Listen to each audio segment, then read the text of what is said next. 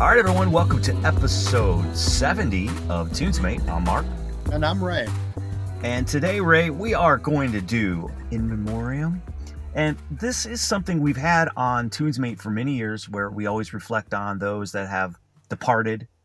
And this week we have three. You may remember some of these, maybe you don't. But it is interesting how there's a lot of musicians, we keep talking about this, Ray, that new music's getting released because people have been cooped up. There's a lot of artists that are still out there touring with their one hit. And they weren't able to get out there, and now they're starting to get back out there. And some of these artists you may remember because they had the one hit. Some are getting back out there because they had many hits. And that's very reminiscent of the three that we want to talk about today. Yeah, we kind of, it's kind of unfortunate that these all came together. It's almost that, people pass away in threes kind of phenomenon seems to be happening, but they lead us in different directions. And so it kind of does, we can kind of cover a lot of different themes here talking about these three folks.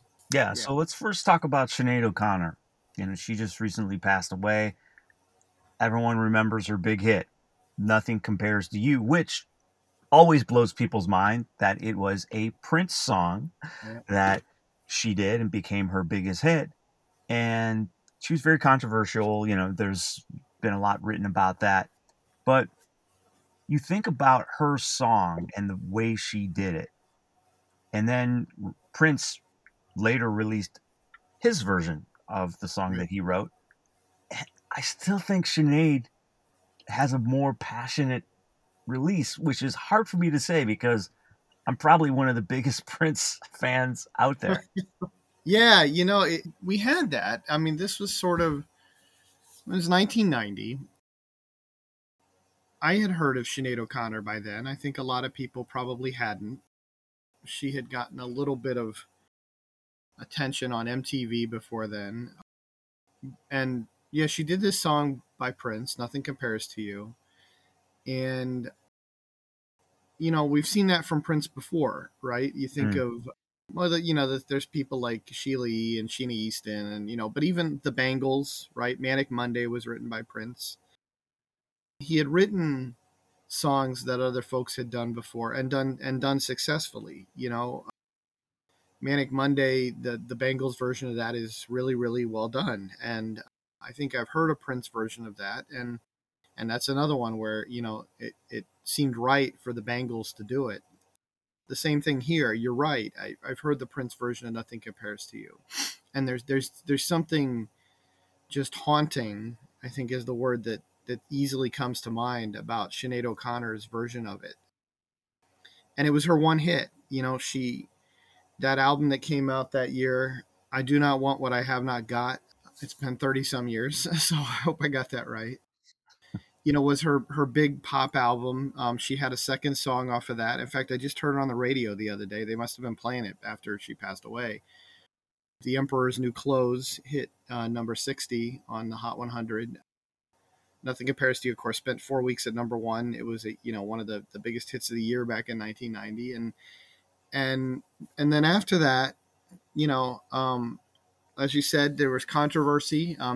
Probably the most remembered controversy was she was on Saturday Night Live, and she ripped up a picture of the Pope on Saturday Night Live, and basically, got herself banned from there, and all kinds of other outlets were kind of blacklisting her.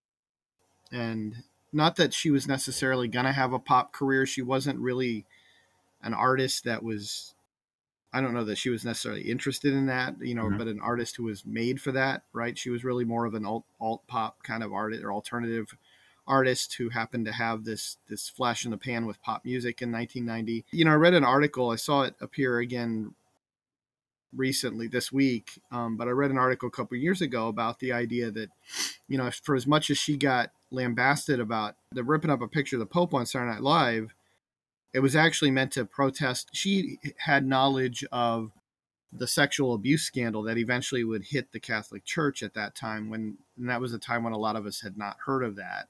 And in fact, it was connected to that. And so in a way, she was later vindicated, right? That, well, there was actually some meaning behind that protest. It wasn't just her being obnoxious. It kind of all came together for her to be this one of the biggest one-hit wonders of all time, But it was a huge hit, and as you said, it was a really amazing performance of that song.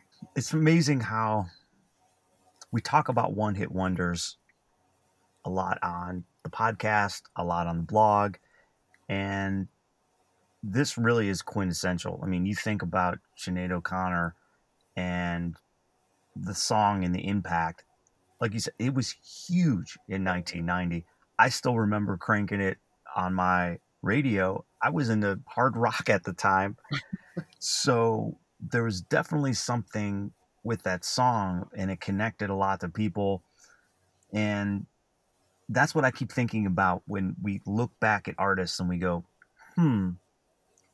the music, how it can conjure up memories. And you think of that song, and Sinead O'Connor, even though she just, at least in pop music, had that little glimmer, that it left a lasting impression. And that's what I think about the other artists that we're going to talk about on this podcast today, how they leave that mark.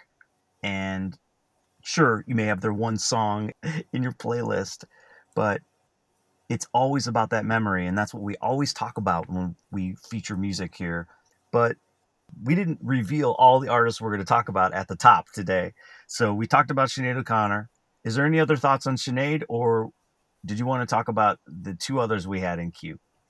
It's interesting what you said about the fact that what we do here is about the sort of love of music, right? That's what Tunesmate's all about, and we see these connections. That really makes me think of one of the other artists that we're going to talk about, and well, actually both of them. So even more recently, one of the second artists we might talk about is Randy Meisner, just passed away at the age of 77. And, Meisner's interesting because if you say to people like, okay, name the Eagles, right? Some people aren't going to name him because they don't know who he is.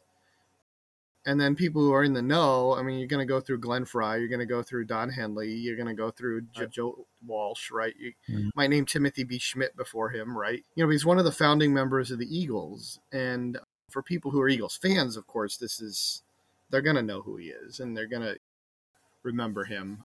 But he didn't get the fame that Glenn Frey and Don Henley did. But he was really important to the early Eagles. A lot of the reporting is focused on his big hit featuring his vocals, which was "Take It to the Limit." Mm-hmm. But he was an important part of the band. He was, he played bass. And then he, just like Frey and Henley, he had a solo career in the early 80s. And he, in fact, had 3 top 40 hits in his solo career. And so, he's another example of an artist we can find connections all over the place with. Just like we might look at Sinead O'Connor, we can see a connection to Prince. With Meisner, we can start seeing connections all over the place if we start looking. Yeah, totally. I love that you brought up Meisner, because another thing people don't realize is he's one of the founding members of Poco. And We've talked about Poco, at least on the blog. I think we've talked a couple times here, but he had left right when they were recording the first album and wasn't happy that he wasn't involved in the production of it. And then he goes and forms the Eagles. So you think about the two bands that he was a part of forming and then his solo career. But once again, very underrated member. But you think about the songs, you can pull up Poco's greatest hits and go, there's some great songs on there. The same with the Eagles. And then thinking about the song that you just talked about, Take It to the Limit, that was on the One of These Nights album, which was their 4th studio album.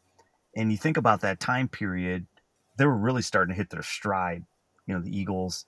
And even Glenn Frey said that was, one of the easiest, most fluid albums that they ever written. And Meisner had a part of that.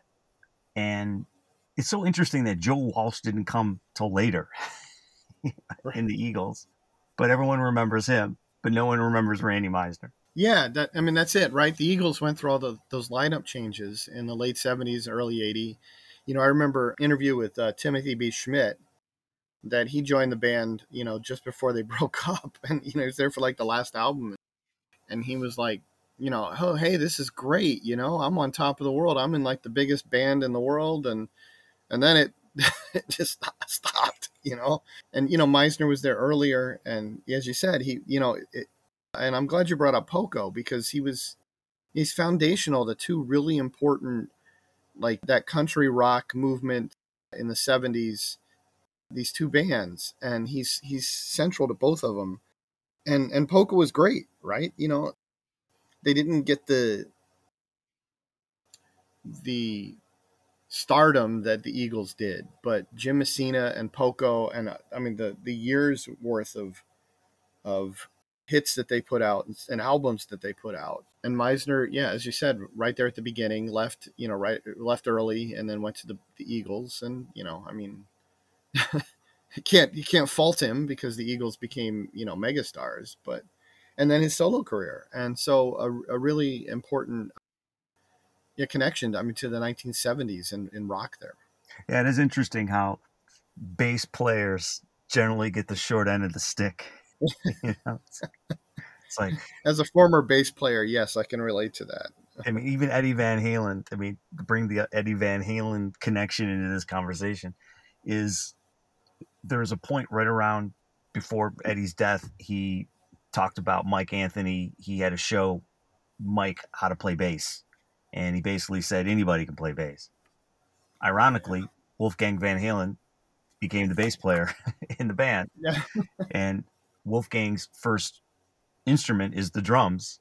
So it is interesting how bass players, and you just think about bass players in general, they're holding down everything. They're generally backing vocals. They generally contribute heavily to songwriting.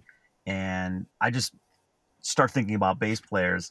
You can go down so many channels, but it is interesting how the impact that one person can have, even if you're on bass. So all those people are thinking, oh, I don't know if I want to be on bass. They are very critical to the survival of a rock band. Oh yeah, and I don't. And again, I'm not just saying this as a former bass player, but one of the reasons I played bass was because I tried to play rhythm guitar. Tried to play guitar, and I could not. As a high school kid, I just couldn't get my fingers around doing chords and getting, especially bar chords. I could not. I just didn't have the patience to sit there and learn it. And so I was like, well, I could play bass, but I don't want to diminish it, because the other reason I did bass, because I played tuba in the high school band, and that was a very natural progression for me to play bass, because I'm already the backbeat of the song. I mean, if you play in marching band, the tuba plays your bass part. It's got the boom, boom, boom, boom, boom rhythm that keeps the beat for everybody else. And that's what the bass does. So right to your point, bass lines are fundamental to pop music, because they keep the beat, they keep the tempo going for everything, they along with percussion, but they also have been very important in a lot of songs. And we can certainly think of plenty of songs, Billie Jean. I was just listening to Steppin' Out from Joe Jackson the other day. The bass line in that, it's kind of an updated walking bass for the 1980s. Right, that there's plenty of songs where we can identify distinctive bass lines, and I think we've talked about this before. But then also, even beyond when they themselves are featured, you really don't have the depth of the danceability, or in a ballad, the depth of the emotion without the bass line in there to kind of keep the feel, keep the time, and keep things going. And so, yeah, folks like Randy Meisner are foundational to, the success of the bands that they were in. It's definitely underrated. I mean, you even think about Queen. I mean, what would Queen be without any of the bass riffs? Or Vanilla Ice, I should say. But remember, Vanilla Ice never sampled that song. His went da da da da da da. Yeah, whatever. Remember.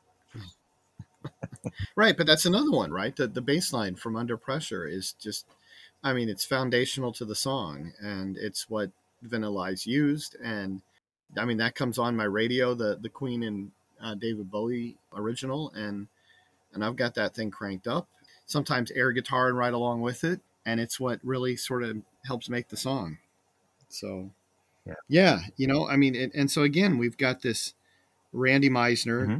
We've got Sinead O'Connor, we've got Randy Meisner, and then our third artist, who was actually the first of these three to pass away, it has connections all over the place, and that's Tony Bennett. Bennett passed away at the age of 96. I know he had been experiencing dementia for a number of years recently. I saw a news report about him a year or two ago and it was interesting how he could, and I've seen this before with other folks who've had strokes or dementia or any other thing. They can still sing.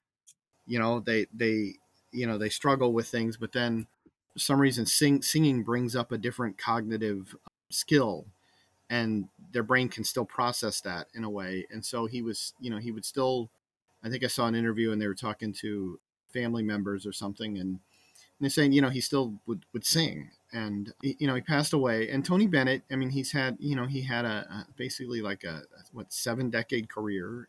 He's known for doing covers of all kinds of songs. His most famous song, "I Left My Heart in San Francisco," Mm-hmm. is certainly one of the sort of staples of his act and his performance. He's an inspiration to just a certain type of feel of music, right? You think of like the lounge act, or you're hanging in a bar with friends, or, just hanging out with people and out somewhere. And you've got that sort of slowish, but not super slow, kind of keeping a beat for you music. It just feels good. It's nostalgic. And Tony Bennett mastered that. And that's what he did for so long.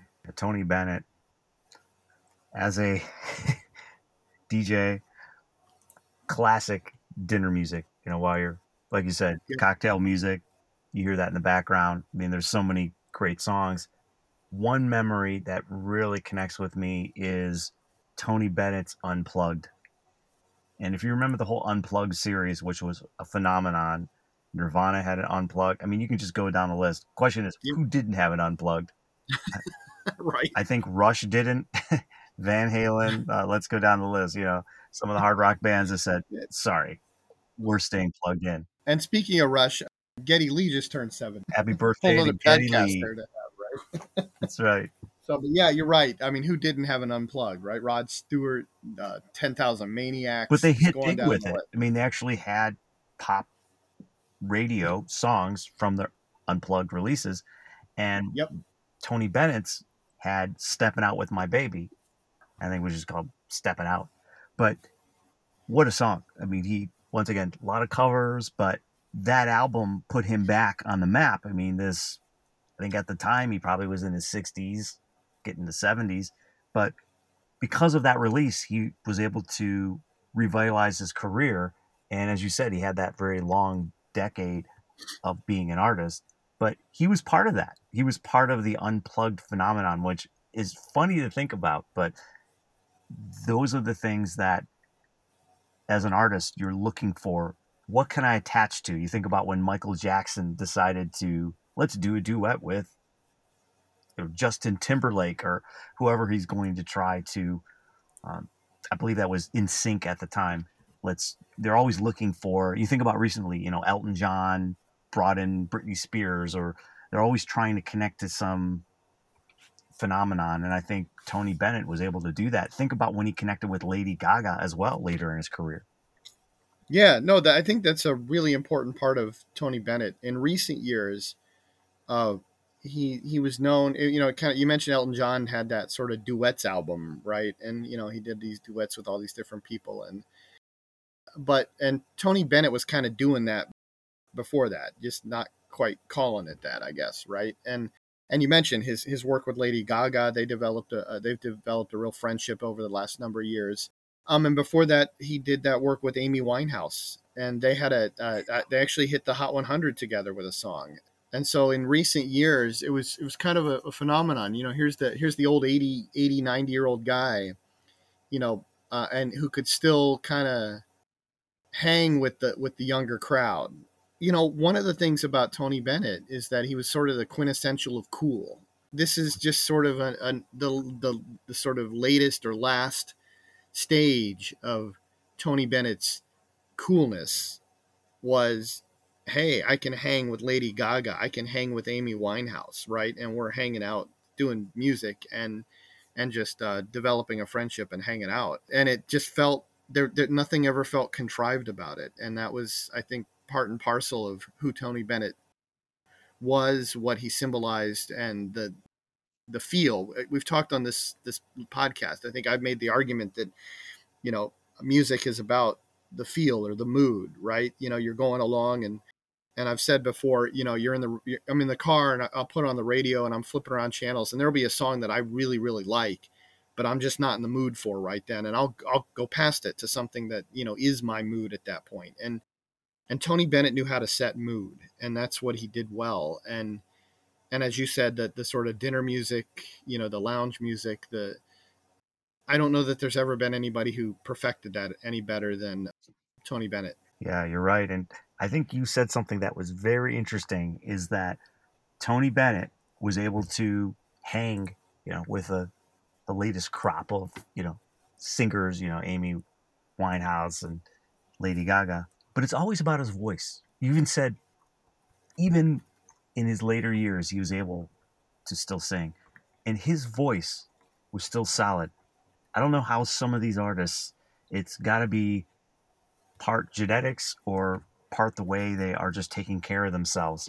But his voice was still strong. I mean, even with the latest duets, if you go back and you listen to the last couple years, he recorded, I believe, a couple albums with Lady Gaga where they did some covers, and Yep. he's still hitting the notes with Lady Gaga. And Lady Gaga has a very dynamic voice, could pretty much hit any note you tell her to, and he was keeping up with her. So I think part of it is, yes, he's cool, but he still had the chops and he could Yep. do anything he wanted.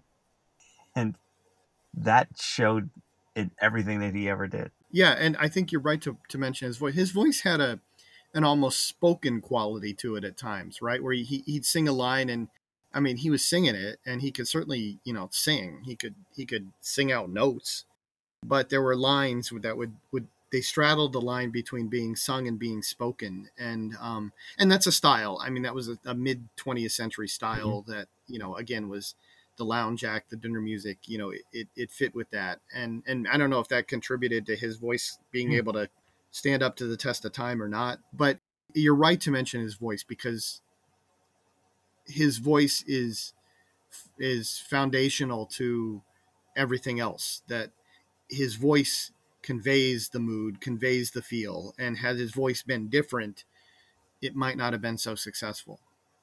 Yeah, I mean, you think of all the artists that we talked about today, Sinead, definite, you heard the passion in her voice. You think about Randy Meisner, even if you just say, okay, let's listen to Take It to the, Limit. You listen Yeah. to that song, and then you think about any random song you can pick from Tony. There's your string. Is that the emotional feel through all those? They all are different, but they definitely had an impact in their genre, as you said. I mean, what I find fascinating about what you even brought in, you think about Sinead O'Connor. I don't know what you classify her music. I know a lot of times they throw it in because of Celtic. I've seen that on the Celtic Moods disc that used to be big back in 20, 30 years ago. And then you think about Randy Meisner, country rock. What is country radio now? I mean, isn't it pretty much every Eagles album that's out there? And then you think of Tony Bennett, he, whether you want to call that jazz or whatever that is, that's still something to this day is carved out its own genre too. So all of these groups kind of carved out their own, and you could probably put it on that playlist and it would remain strong. Yeah, I think you're exactly right. And again, that, you know, that gets us right back to what we do here on Tunesmate. You know, we're all about celebrating the music and the many different facets, whether it's the voice, the feel, the bass line, the social connections, you know, in Sinead O'Connor's case, the political connections, you know, whatever, you know, the connections to other artists that we've talked about here on this podcast and elsewhere. And that's what we're doing here, right? You know, it's about celebrating the music. And in this case, we're sad. We've had these three important artists who all just passed away, and so it's sad, but it also brings us a moment to reflect on their careers and their impacts, and again reflect just on the music and how much the music means to us, and that's what we're all about here. And so it's really about celebrating them, their music, and music in general. Yeah, and on Tunesmate, our blog, if you subscribe, you will find out that, Ray, you're posting happy birthday to individuals that may have already passed on because you wanted to commemorate, oh, it's could have been, this artist's 90th birthday, or let's celebrate their best songs. So finding out the latest and greatest, we're always doing that. We're always focusing on, as you said, Ray, celebrating the music. And I think in this case, the three that we focused today all have had significant contributions to the music industry. However, we're going to continue posting about it, and we hope that you enjoy it. It inspires you for the day. I mean, there's so many new things we keep putting out there, and we're hoping to inspire you. Yeah, I think that's what it's all about, and that's what we're doing right here. As I said, please follow our blog, subscribe to our podcast, and we've got a couple new episodes up our sleeves here coming around the corner, a couple other interviews, and we've got some other things coming up around the corner. So we appreciate your support. And once again, from Tunesmate, I'm Marc. And I'm Ray. And we will see you next time.